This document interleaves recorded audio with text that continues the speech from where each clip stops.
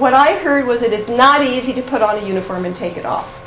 The skin grows deep, and the sloughing of it is very, very hard. It's not a role change and station of duty change that's rather easy, but a struggle to hold on to humanity. So what I want to talk a little bit about specifically is, for me, one of the emotions that was most weighty but often not spoken of in terms, specific terms, was guilt. It was the elephant in the room, and it was often born with shame, hence not articulated.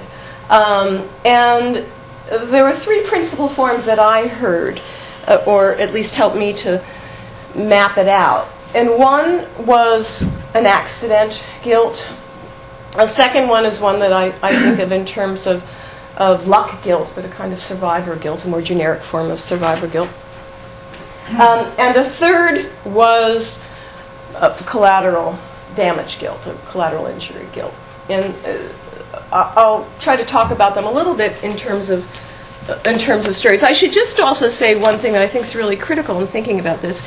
I think of the guilt as a kind of humanizing force. It wasn't grandiose in many of the cases that I heard. It wasn't misplaced. It was in strict terms, it wasn't mapping culpability. So irrational in the sense that it wasn't tracking culpability, but it was a sense of personal accountability that these soldiers could not let go of. Things happened in their command that they needed to account for.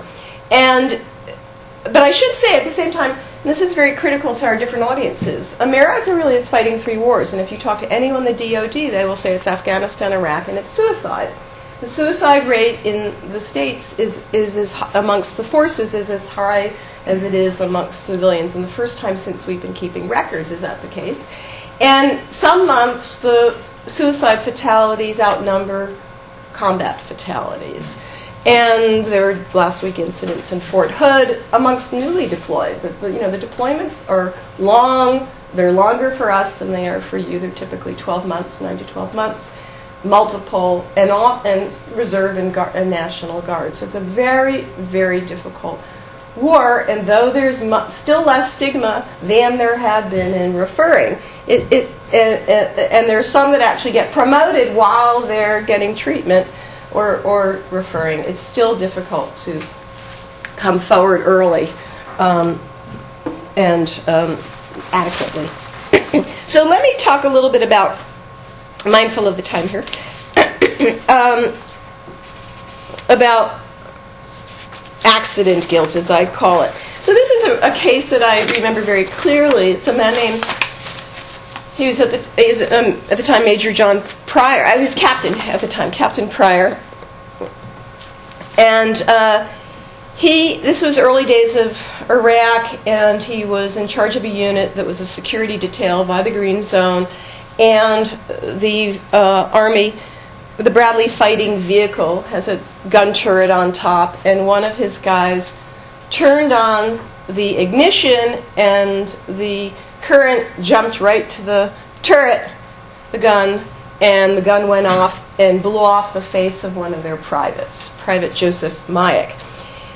The issue was that the vehicle had used a Marine battery rather than an Army battery. All the manuals said it was okay, but they later learned that it was a different amperage, same voltage. This battery is now outlawed, and his case was fully reviewed for quite a long period. He was exonerated, but this is what he says to me. He says he reconstructs the scene very carefully. It was as if an ice cream scoop just scooped out Private Mayak's face. He survived the initial blast, if you can believe it. We were in the medic tent with him. It was one of the most traumatic things I've ever seen in my entire life, to literally see someone's face completely scooped out, just the very bottom of his jaw working. He couldn't see, he couldn't hear, he couldn't scream. I mean, he had no eyes, no face. I can only imagine the terror, the fear. He obviously couldn't breathe because he had no nose or mouth to take air in. It was one of the few times that I really cried, just tears streaming down my face, because I'm watching 10 people work over this kid. It was an unbelievable thing to see. He then turned to feelings of responsibility. I'm the one who placed the vehicles. I'm the one who set the security. As with most accidents, he says, I'm not in jail right now. I'm not egregiously responsible. Any one of a dozen decisions made over the course of a 2-month period, and none of them really occurs to you at the time. So I dealt with and still deal with the guilt, he did use the word, of having lost him his life essentially. There's probably not a day that goes by when I don't think of it, at least fleetingly. Now, when I think a little bit about this, I think of Bernard Williams, and I think of agent regret in the philosophical literature, and the idea that you're causally implicated but not morally responsible in virtue of something that you intentionally did.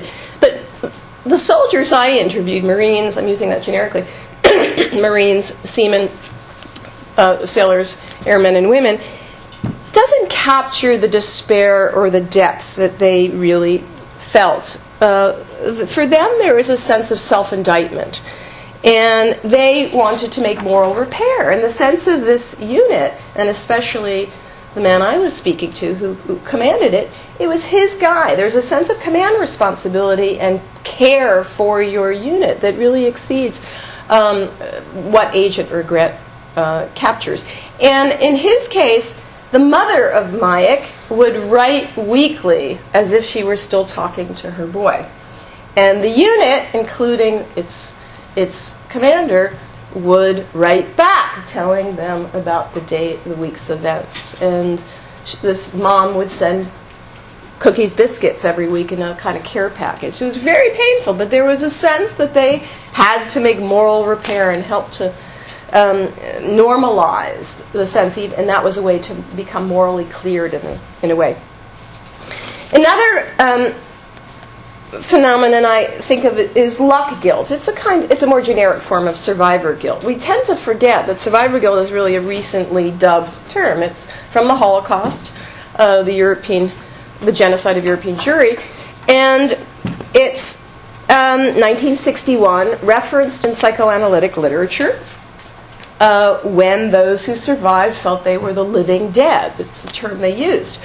And they had this unconscious belief that merely remaining alive was a betrayal of the dead. So this terrific sense of betrayal. And a psychoanalyst, I think, puts it very well, because it happens in families, too, when there's an uneven distribution of goods, you might say. One child feels sort of an unconscious bookkeeping system, says Arnold Medell. It's not unfamiliar, of course. If you think of Homeric stories, and I'm thinking particularly about Achilles. Achilles himself gives, excuse me, I'm fighting a cold. Achilles gives Patroclus his armor, and Patroclus fights. And Achilles has this horrific sense that he did switch places, in some sense. He gave up his ability, or his willingness to fight. But not everyone does that. Not everyone cedes responsibility. And those that don't still feel this horrific sense of guilt, a kind of dumb luck, tragic luck. And I felt this. I did a small interview in Annapolis, the home of the Naval Academy, when Marines had just returned from the fall of Baghdad. And they had this tremendous sense that they were in a bucolic sailing community stateside when their buddies were overseas. And there is a sense that they didn't deserve to be there. So the sense of moral, kind of irrational moral desert was coming in. Part of this, I think, is a way to understand this is empathic distress. We hear of unit cohesion as what holds units together, and it minimizes, in some ways, the sense of trauma and also protects vulnerability. That certainly was a lesson that was learned early and hard from Vietnam, keeping units together. But that doesn't necessarily mitigate the sense of guilt. Now, in this case, some of the unit had been dispersed. But still, a sense of surviving when others don't. Many I interviewed at Walter Reed felt awful that they didn't have facial disfigurement. Women felt awful that they were as severely harmed as some of the men. And it was a sense that even if they had TBI, traumatic brain injury, it was invisible, that visible injuries were much more significant in some sense. So I think sometimes when you think about guilt, one place to go, and the place I sometimes go is Freud, that it's rooted in anxiety about doing wrong and a kind of fear of punishment. For these soldiers, it was rooted in what Melanie Klein would call a sense of kind of empathic distress, a sense that you are in some way harming the very thing that you love, and so you persecute yourself for that harming. And here what a very strong voice was a guy named Major Michael Mooney. And I'll just read you a little bit. So he had a kind of triple whammy, you might say, a horrible set of triple traumas. Although was not fully traumatized by it, as I understand, at least to hear. He was part of a lead battalion on March 2003 that was asked to help the maintenance team of 507 maintenance team. This is Jessica Lynch's group, if you remember that story. And they had suffered horrific losses, 80 killed, 80 casualties. And they pulled many of the dead out. And then 2 months later, the unit goes back for peace and stability operations.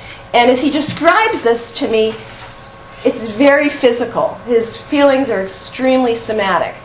So he says, I remember driving into the city from the north this time, almost flinching, bracing as we're going down Ambush Alley, because I remember the last time I was in it.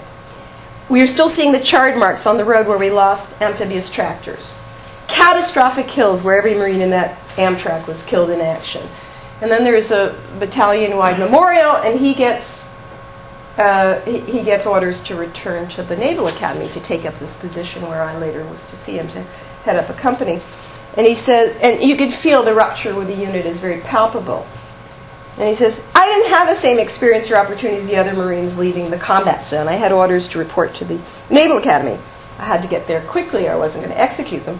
And then he talks about this surreal transition we take for granted. In American airports, you see units coming through, but you don't quite realize what they're going through. And he describes it.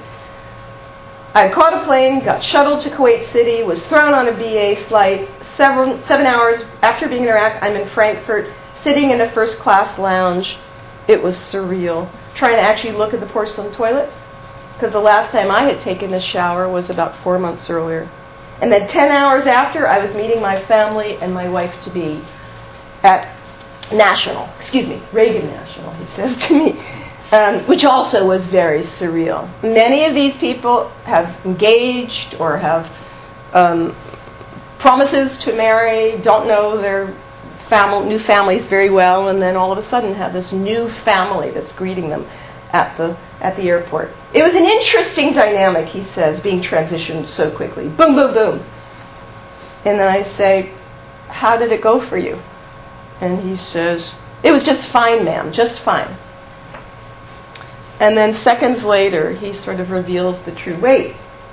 And he says, just for me personally, I don't think there's a day that goes by that I don't think about these times because of the accomplishments we achieved and the incredible loss of potential for the Marines. And this term loss of potential was code. I heard it so often, it was too hard to say dead, but loss of potential was the way to talk euphemistically about the boys. And then he says, I keep telling my new wife now, I say, you've got to prepare yourself, because after sitting here in Annapolis, beautiful Annapolis, for 3 years, after wonderful air conditioning here, while my brothers and sisters have been out on their second, third tours, you need to come to grips with the fact that I'm going to be away for a while. And he is in Afghanistan right now. He was in March. And as I was listening to this, what came to mind, and maybe to your minds, was Siegfried Sassoon. Here's Siegfried Sassoon, World War I. And you'll know this much better than I do, but as retold in the Schurston memoirs, but also, of course, in the Pat Barker trilogy, He's at Craiglockhart outside Edinburgh, and Graves says, you better stay there rather than really show your colors that you've talked to Bertrand Russell, that you may be a pacifist. But all he wants to do, and he urges his physician, Rivers, is to go back to the front. And he writes these poems. I'm banished from the men who fight. They smote my heart to pity, built my pride, shoulder to aching shoulder, side by side.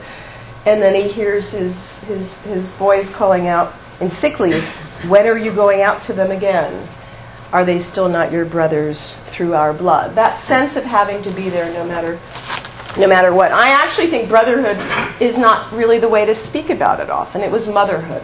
It was caring. It was command responsibility understood in terms of some solidarity and caring ethic, which made the guilt not irrational in the sense it wasn't their moral responsibility, but it was a heightened sense of responsibility, often understood in terms of empathic connection and somehow betraying an empathic role. The last kind of guilt, and I'll wrap up with this, was the hardest and most problematic, and that had to do with collateral killing. And especially if children were involved. Many who spoke to me would say, the children are the access to us. They're also what you're warned against getting too close with in counterinsurgency operations. But my Marines would take out their wallet and show a picture of their children to the elder of the family to say, I know what it's like. And many of the Marines, Army guys and women would play with children. It was a way of finding some normalcy. And one guy, this guy Hall, would, in his case, he often operated with an Army colonel who was formerly in Les Médecins Sans Frontières, Doctors Without Borders, and did humanitarian medicine, and specifically children's medicine. And so they had identified a child who had a congenital hole in her heart. And Major Hall not only brought the doctor, but organized a charitable little trust for this child and got money back and others goods for the village, only to later discover when they returned to get her into hospital that the family was floating down a river because they had been collaborating essentially with Americans, the insurgents believed. So there's a sense of working with children, vulnerability to children, and often the betrayal that comes with thinking that you've let down the families. And in the case of checkpoint incidents, some of the Marine colonels would say it was hardest to deal with troops that had killed children in checkpoint incidents. The troops often had to be brought offline.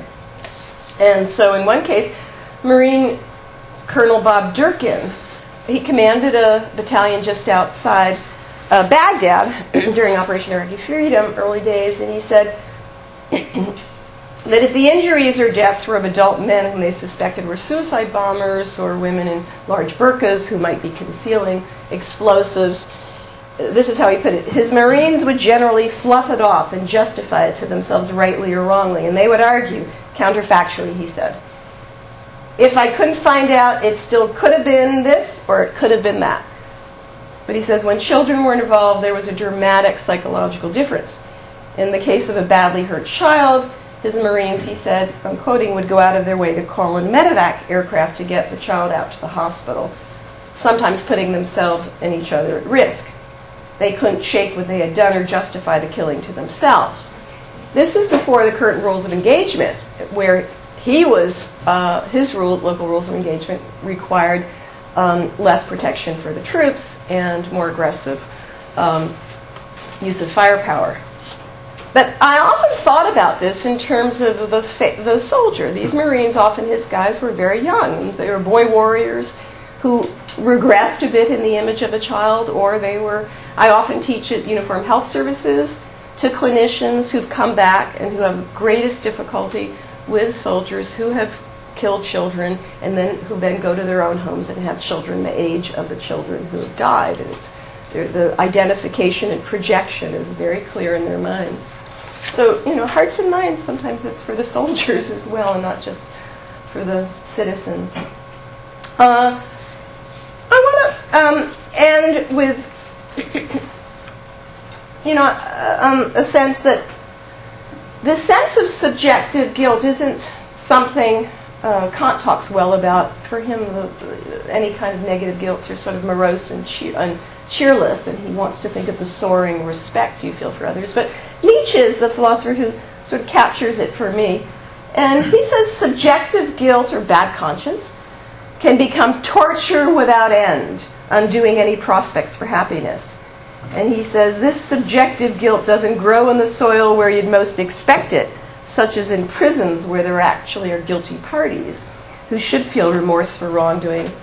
Rather, it's often, quote, a question of someone who caused harm, who causes a misfortune for which he's morally responsible. And so he's picking up on Spinoza here, who says the bite of conscience, that's a very classical term that Seneca and Cicero write lots about, the bite, that hurt of conscience, has to do, says Spinoza, with an offense where something has gone unexpectedly wrong. And he says it's not really a case of I ought not to have done that, but it's rather a case that it happened. So enduring the recriminations of a harsh superego, is partly what is going on, and it's self-directed fury. Seneca talks about rage to the other. In this case, many of my soldiers felt self-directed fury, but it was their way of humanizing what they were going through. And I think I'll sort of end on this note. My time's about. You're doing fine. You good? Yeah. Someone I started talking to was a Vietnam vet, and in his case, is more difficult. So he had a kind of gun-happy sergeant who said, okay, you guys are on sentry duty, you might get, you Marines, you might get a little rusty with your rifle, so I think we should practice. And apparently this was not so uncommon in Vietnam days. He took them out to the riverside, and there was a fishing village, a group of fishermen, but my particular Marine knew well, he saw that there were children and women in that fishing village, and it just looked like that they were fishing. And this sergeant had his unit fire at them. And my Marine said to me, I fired low. I deliberately missed. But for 40 years, I've lived with the thought that I didn't protest the order. I didn't publicly protest the order. The others fired. So it was an omission, and a difficult one. He had a different kind of case than the other three that I dealt with.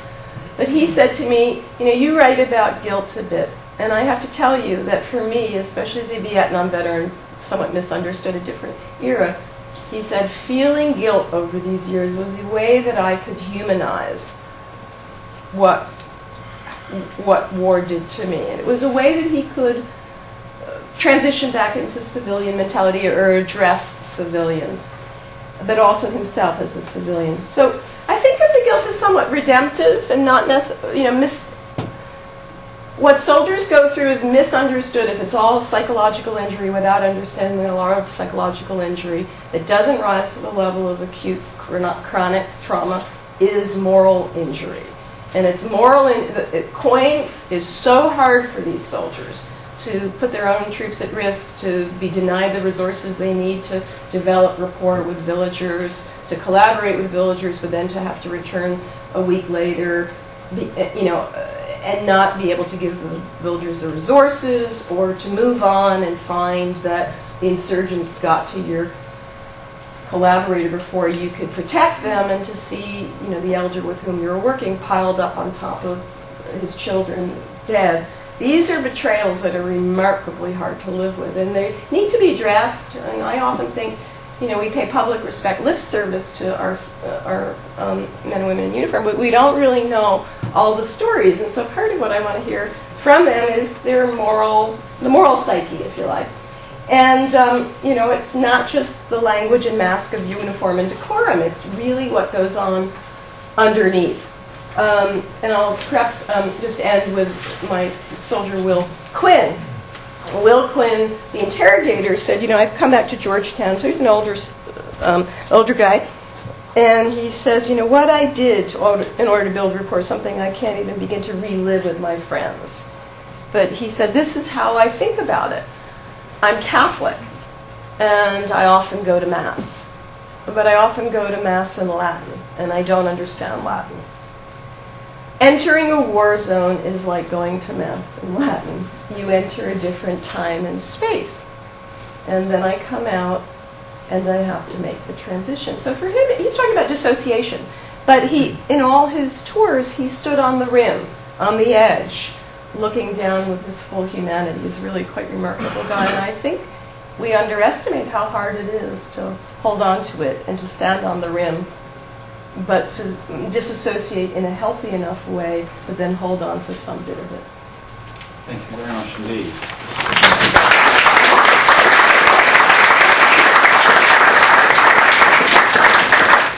Going to see whether we've got any chance of reducing the hum, which you've coped with where we perhaps it's not worrying anyway.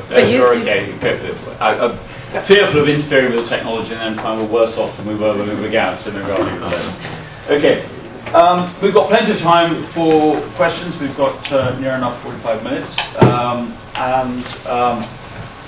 going to ask the first one, if I may. It's a historian's question. Yeah.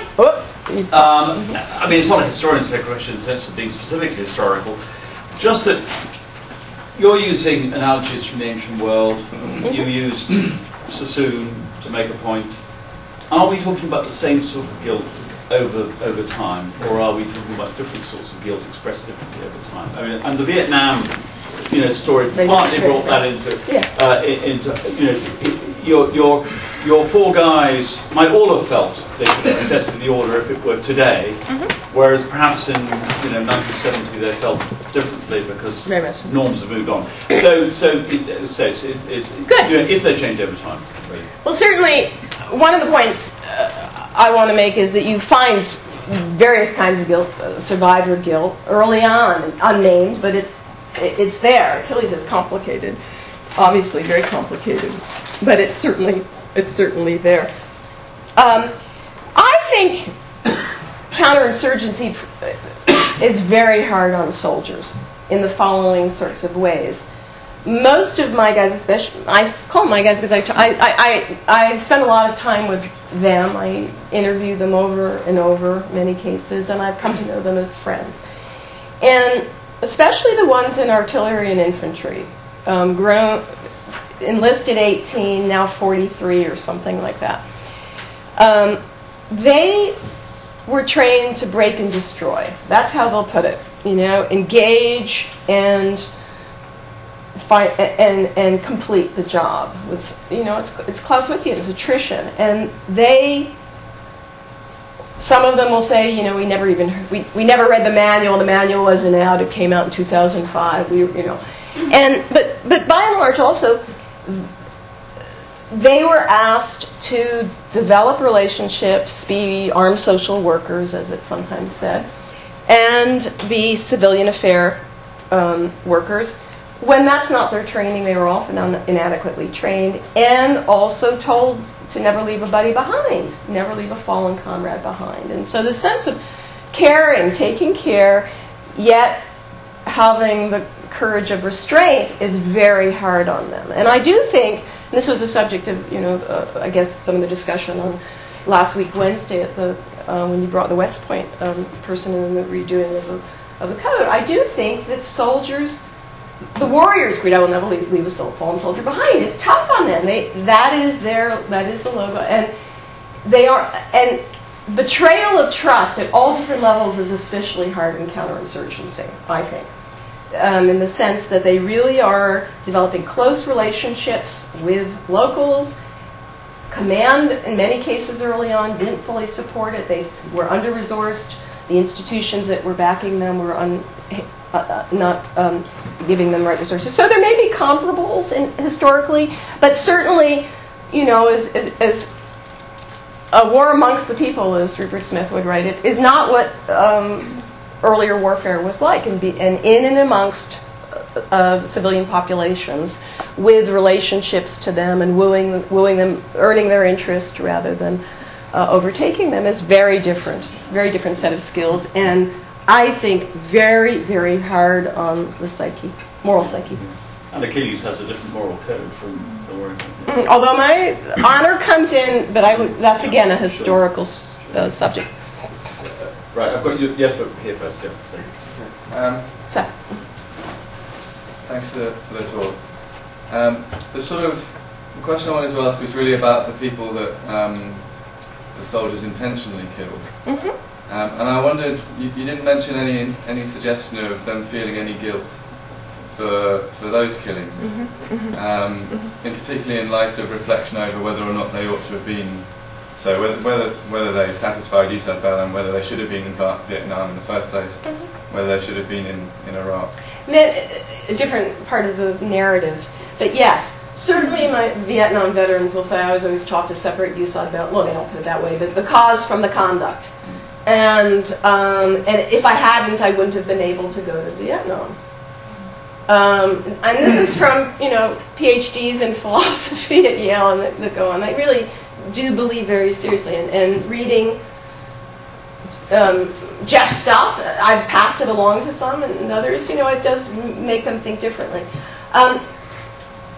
Many will find it very difficult, but then they come up with sub ends for comrade rather than cause, and to bring people home alive. And then that's really, again, hard to hold on to in the counterinsurgency.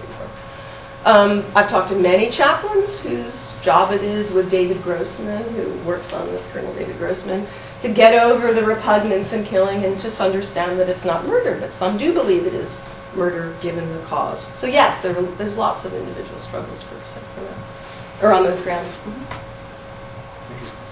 I wanted to ask you about two books. So, one of them is Zimbardo's Lucifer Effect. Yes.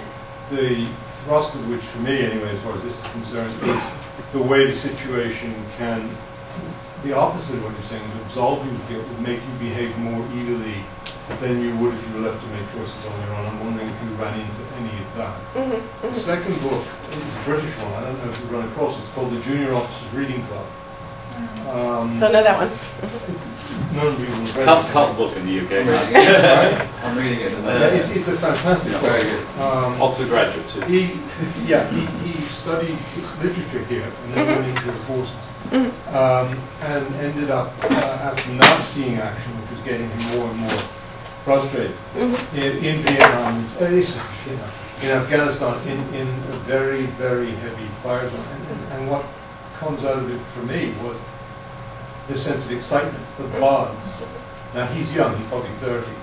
Some of your people are a good deal older, but what I didn't get from that book anyway was much of a sense of guilt.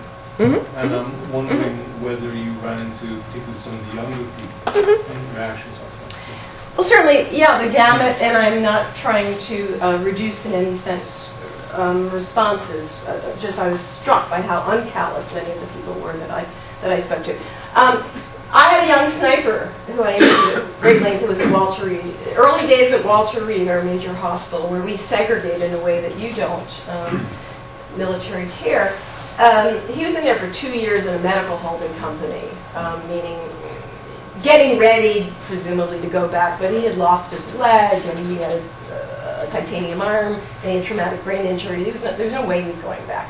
But anyway, he was telling me, he was a sniper in Afghanistan and totally overrun when he was caught. And he killed the guy that killed his best friend and that was about to kill him.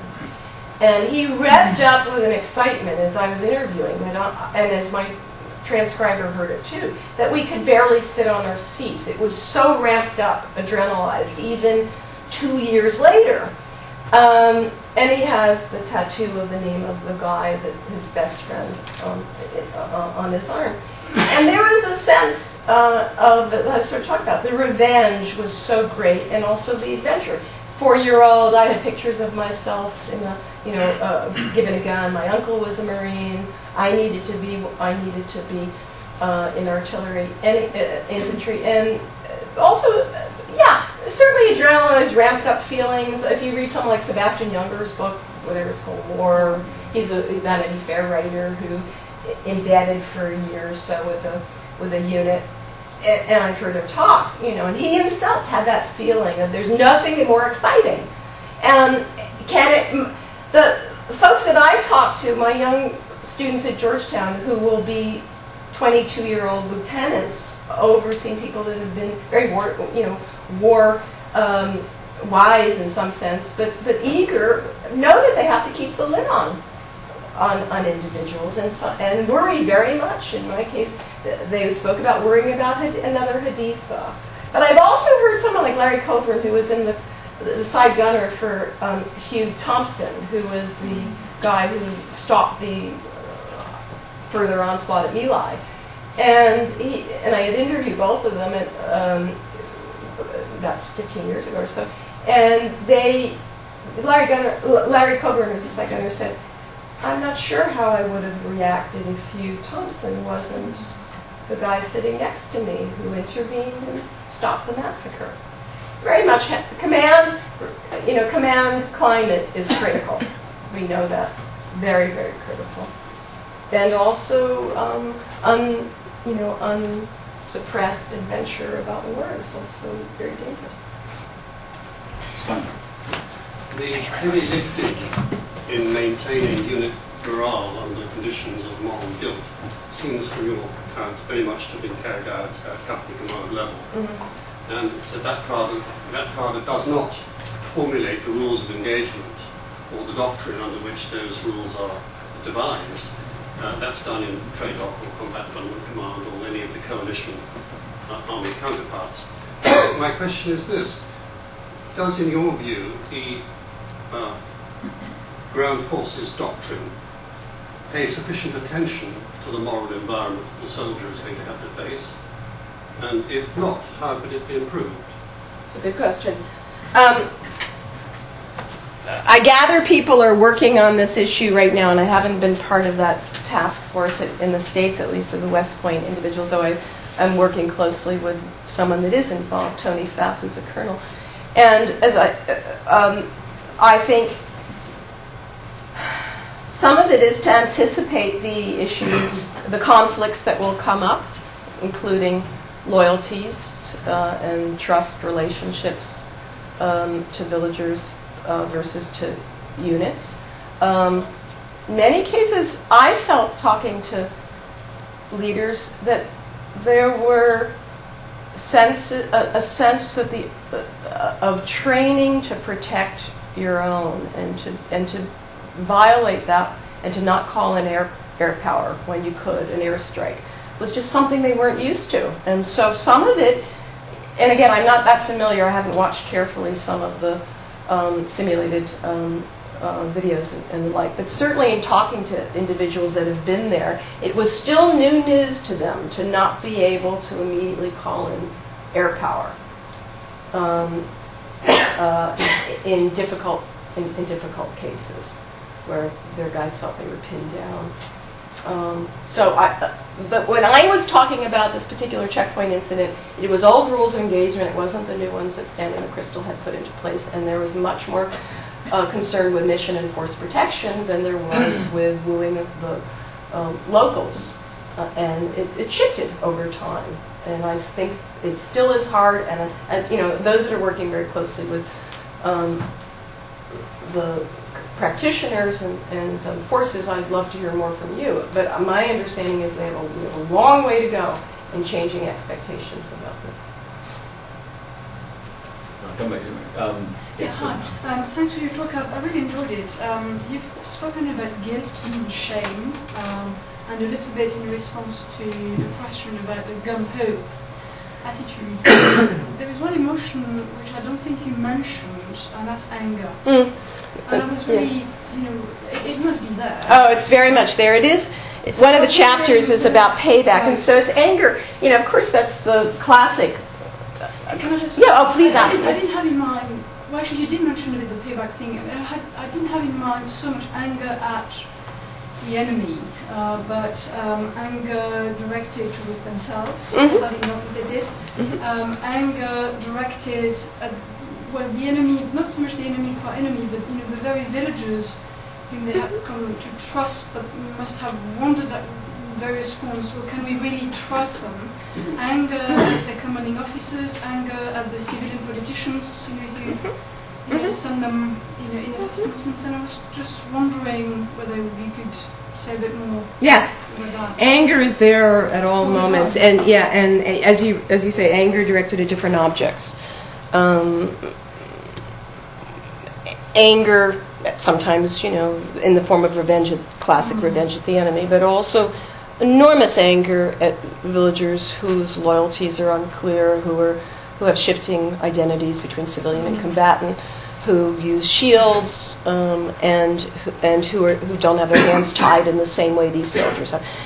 Anger at commanders for compromising, or for not supporting them, for asking them to build relationships and then not sending them enough money in the case that sense of betrayal. Anger, emotions are compounded, mixed, and a sense of betrayal is shot through with anger.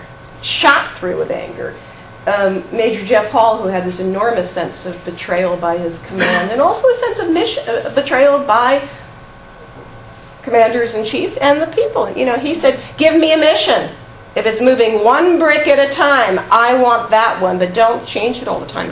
And in his case, anger then plays out against yourself. Suicide is often anger, enormous unresolved anger at yourself.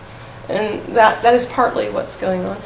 Whoever the whipping boy or girl is in terms of family debacles and family violence, etc. David. Yeah, thank you for the talk. Very fascinating, as always. So I wanted to take you back to your response to Seth's question, who asked about intentional killing. Yeah, intentional killing, and particularly in the context of these ad bellum questions, questions of campaign legitimacy, I guess is sort of what you call it. So I was interested because your response to Seth was to say, well, your first response to this was to say, well, people reference the distinction between ad bellum and in bello, this classic doctrine of just war theory, laws of war. And I thought that was a really interesting response because at one level, at least, this doctrine of separation between ad bellum and in bello is exactly one of these kind of rationalist, intellectually constructed moral norms that your examples precisely bring out can diverge from these moral emotions, right? So, revenge. Intellectually, we understand that it makes no sense to have a moral emotion of revenge towards somebody in Iraqi, for example, who had, one knows intellectually had no responsibility for 9/11, but still those emotions are there. It makes no sense to feel guilt for, turning the key in an issue when there's, we know intellectually there's no sense, but those emotions come anyway. And I guess that's, that's the whole reason why we find them so difficult and so troubling and so hard to make sense of.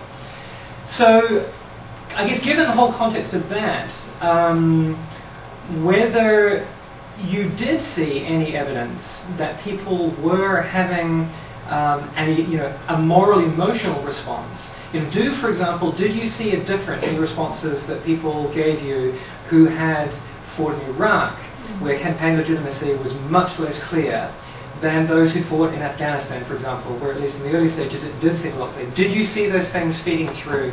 If you did, if people, if these kind of broader ad bellum issues were simply not part of these emotional, moral experiences of soldiers, what do you think do you think that has any implications for the project that Jeff and I and Cecile, I think, and various others have of trying to use the idea of human rights to really break down those barriers between ad bellum and in bellum? Good.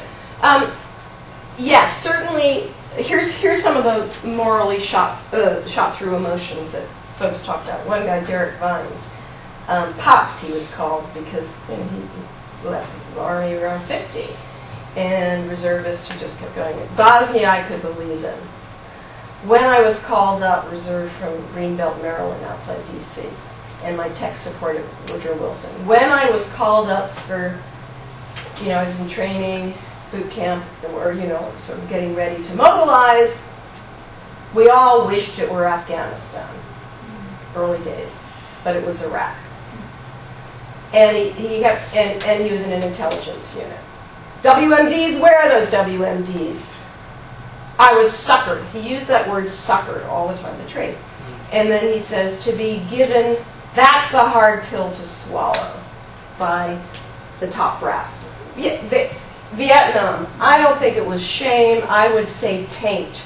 So the cause tainted his ability to fight with just conduct. That's sort of how he felt it. Even though he's keeping them separate, this is a PhD guy. You know, he was keeping them separate. I wouldn't say shame. And it was like Michael Hurd in Dispatches. I went to cover Vietnam. Vietnam covered me. Sense of pollution.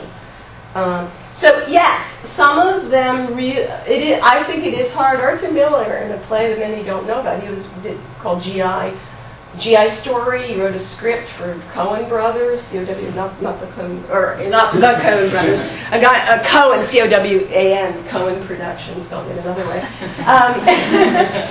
He went to visit various installations, and he said, we've got to bring a story home that people can believe in, otherwise we're going to have soldiers coming home who are severely traumatized. That was 44, or 41. So, yes, I think it definitely is, and there are studies, and I don't know the statistics, of causes you can believe in, willingness to fight. But I also think that there's rationalization, and it's not just rationalization, it's another reason that people can fight is certainly to take care of each other and to feel that they're not, in some sense, abandoning a duty, patriotic duty or whatever. Yeah. Or ceding their place to another who will not do as well and will not act with the same kind of restraint. That's the common story I've heard. There was a question right at the back. Yeah. Yeah, I was wondering, could you, I guess, interviewed some Vietnam veterans and some ones from Afghanistan, sort of on the question of anger.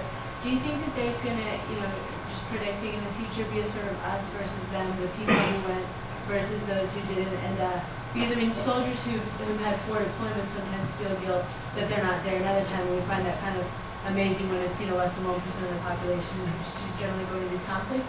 So do you think that in the future there's going to be this sort of irreparable gulf between the generation of veterans from Iraq and Afghanistan versus those who didn't? Or is it just such a small population set that you're not going to get that? Another emotion I haven't addressed is resentment. Right. If you dig down very deep, there's enormous resentment. And the resentment comes in says a senior naval officer to me. I go to Home Depot and they say, thank you very much for your service. You get a 10% discount. All right, that's not, So I sometimes think about it in terms of there's lip service and public respect, but a deep sense of private respect, And I think in my classrooms, I really am trying to break down the words. A lot of those that have served do feel angry, and they also feel they're a lot older, and they feel misunderstood, or they'll say, if they're injured, I'm not just one more drunken driver. And they want their story told in some way. So I do think, yes, I think very difficult, a feeling of guilt on the part of civilians for not serving. In our country, in yours too, there's no mandatory national service of any other sort. And so, yes, very, very unfair distribution of burdens, some will say and feel. Will it make it different than other generations? I'm not sure. I just say one other thing. The Vietnam veterans I talked to, we would forget, but many of them who really were badly traumatized psychologically are returning, are in our institutions of veterans re-traumatized by footage and the like. It's very hard for them to witness these wars. Yeah, I've got you. I've got you too. Don't worry. Yep. Okay. Yes, you're next. Thank you. Thank you. When one considers the application of lethal force by individuals, there's clearly a distinction to be made by acting in legitimate self-defence of oneself or another, someone else in your troop, regiment, whatever, and acting under the extant rules of engagement at the time for offensive operations. Mm-hmm. And when you were interviewing those specifically from Iraq and Afghanistan, did you detect any differences in justification between those two issues, or was it not really considered? Good question, and I don't think I that came up specifically. Yeah. The reason I asked the question is because I picked up upon two words you used in answer to a question later on: courage and restraint. Yep. And clearly, courageous restraint is what is the flavour of the month in Afghanistan, which places a far greater significance upon acting in self-defence and defence of another vice offensive rules of engagement. Yes, and I'm picking up on that term. That's the flavour of the, the month term for friends that are serving. I don't have enough interview material that specifically addresses that to be able to say, but that's very important. Thank you. I certainly know there's lots of issues that you certainly know as well on exactly how to interpret the ROEs, and that's been the political discussion at the moment, how commanders are interpreting the ROEs that are coming down. And I haven't actually followed the debate as to just how Petraeus has been influencing lower level interpretations that might give more room for bringing on firepower. I don't know how it's faring in coalitions that the British have been fighting. We haven't had the same level of debate, partly because I think in this country the argument would be that courageous restraint, where you place yourself in the arc of fire, was seen to be part of what you were doing much earlier in the whole conduct of particularly in relation to Iraq and Afghanistan. Not necessarily what happened, but certainly in terms of what the intention was. And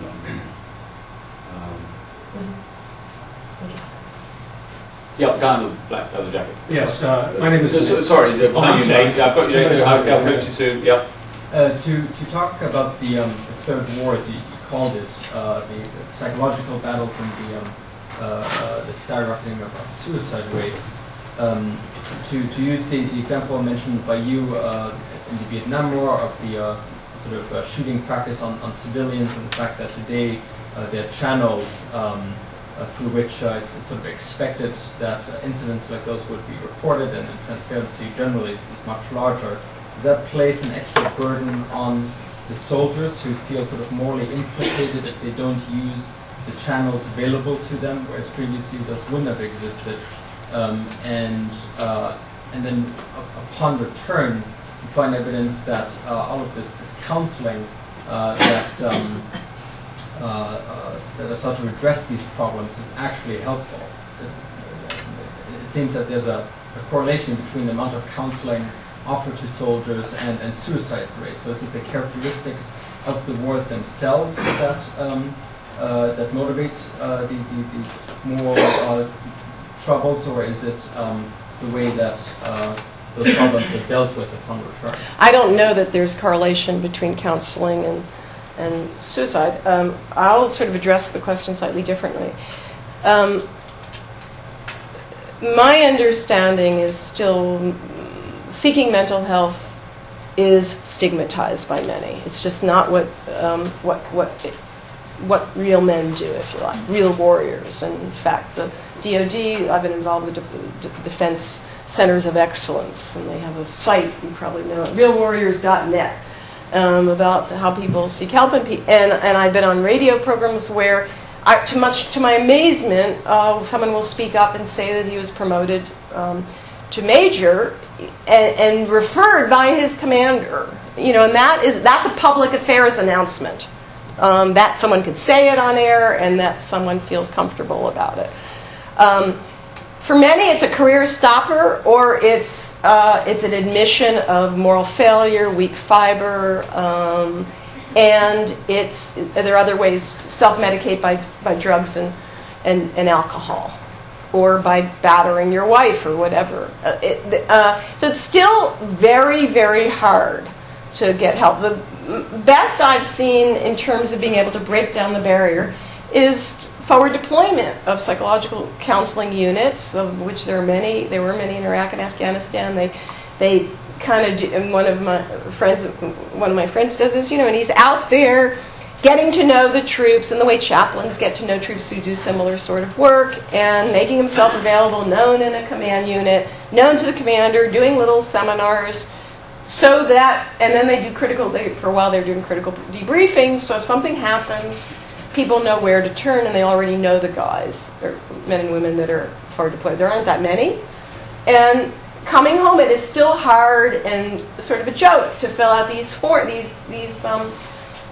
post-deployment forms about, have you seen incidents close up, how many times. They'd rather be with their family, get a latte or get a beer rather than fill these things out. So I would say there's still enormous stigma, and there are people on the road whose job it is to destigmatize.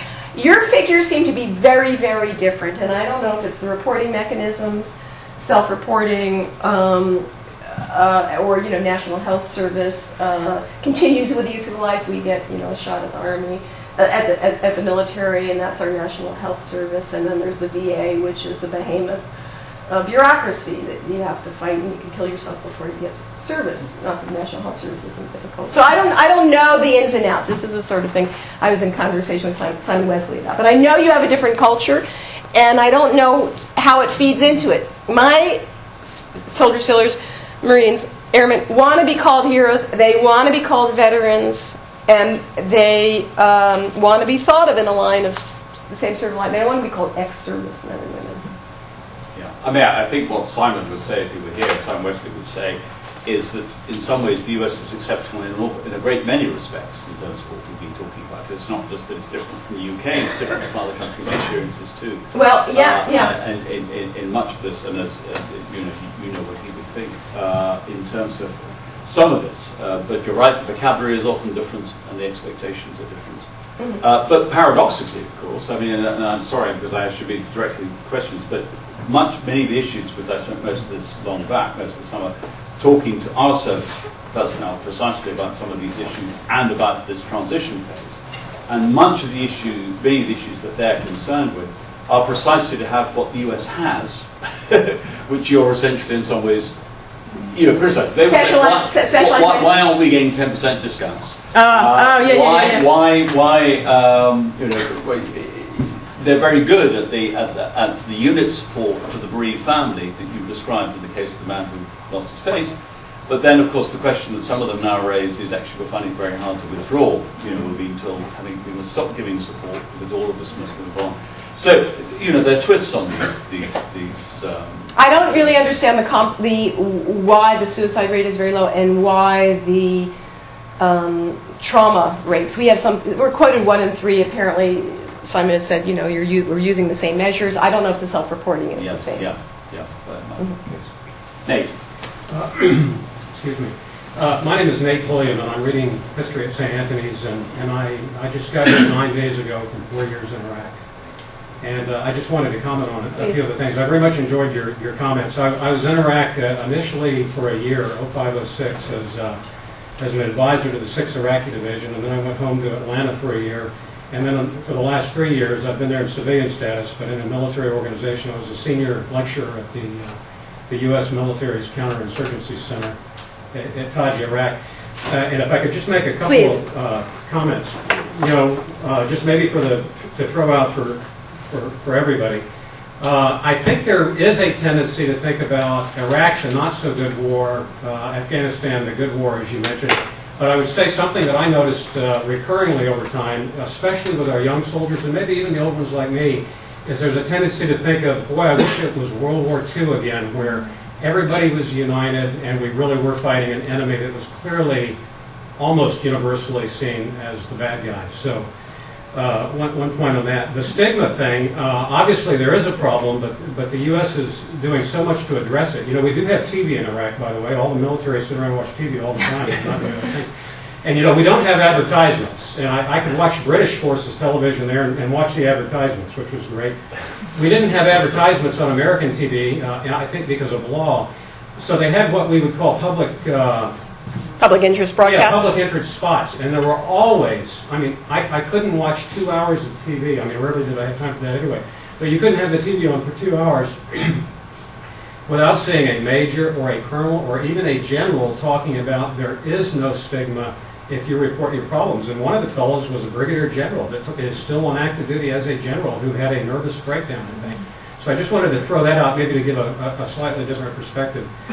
The suicides, I don't have any data to back this up. It's been disturbing me since I got there in 05, 06 and was seeing people kill themselves routinely in Iraq and also in the States, military people. And as you point out, traditionally the rate has been lower than the national average, which I think is significant. We have just recently, started hitting what Americans in general are doing.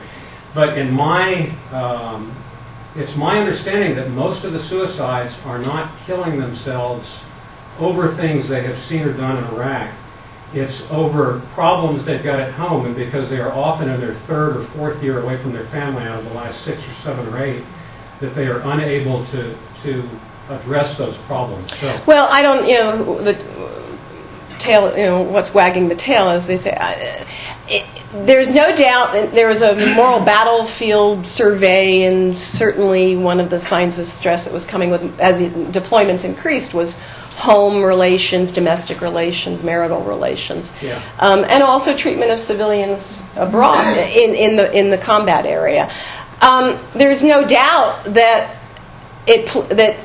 many of the soldiers are young and have difficult marriages to begin with, and always infidelity is an issue, and coming home is hard. The transition is tough, even when you're transitioning and going off in a year's time. Most folks, or 6 months' time, will tell you, you have 3 weeks at home, and then you're really doing stateside what you would be doing elsewhere in terms of retraining. So, I don't know what's symptomatic and causal, but it's mixed, and the strains and stresses compound each other. Mm-hmm. Yeah, yes, the guy at the gap. Hi.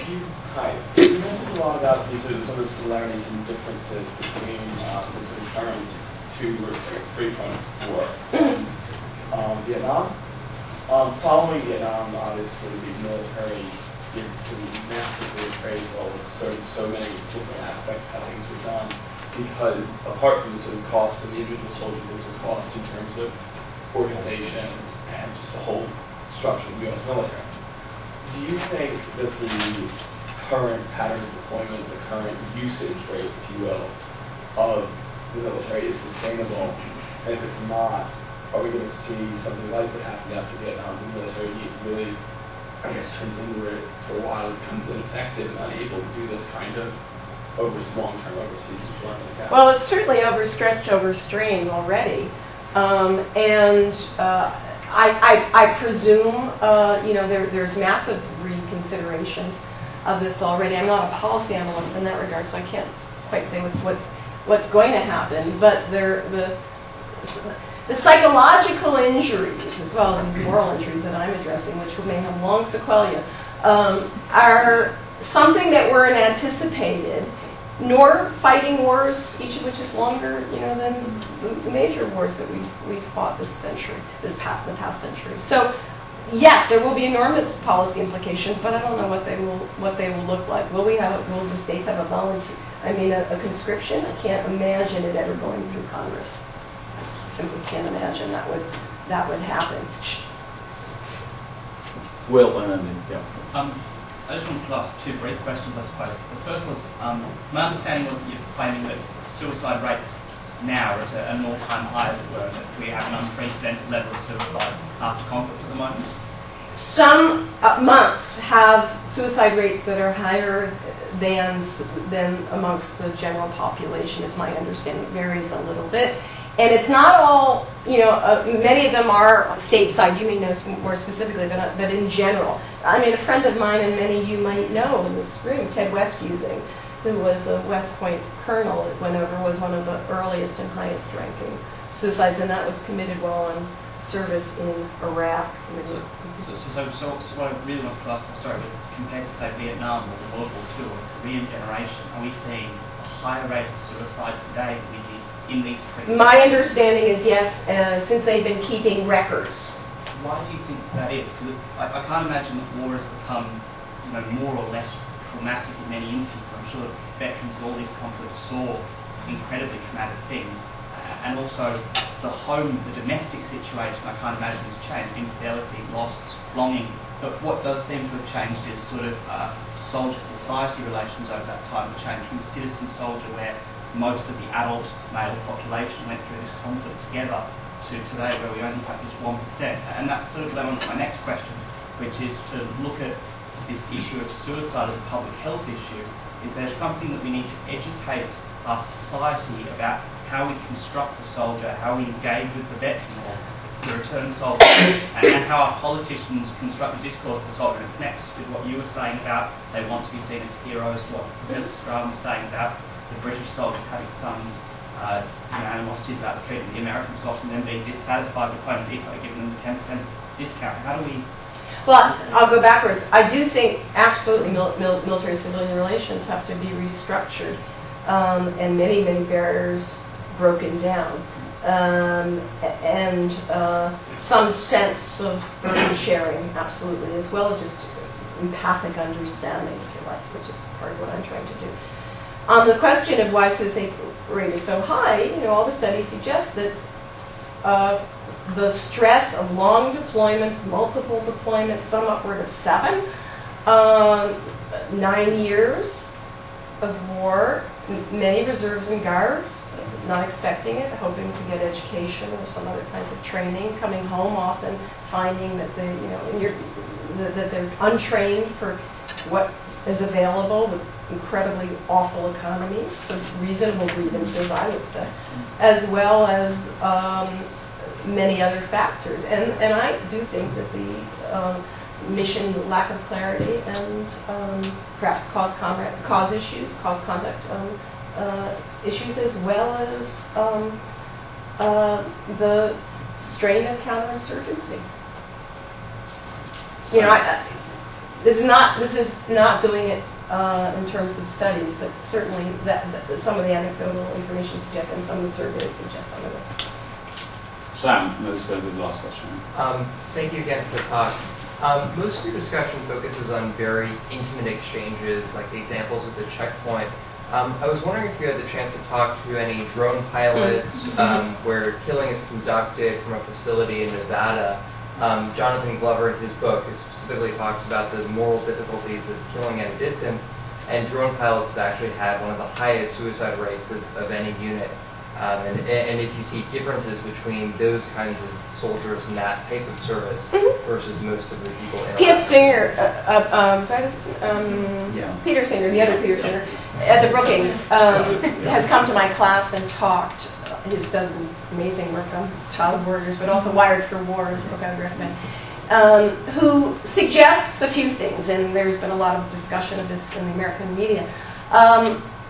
There's anomie, going to work in a trailer in Nevada halfway around the world with the distance, and a sense of trying to fight that by putting Air Force uniforms on individuals so they know they're going to war. They're just going to a different kind of war.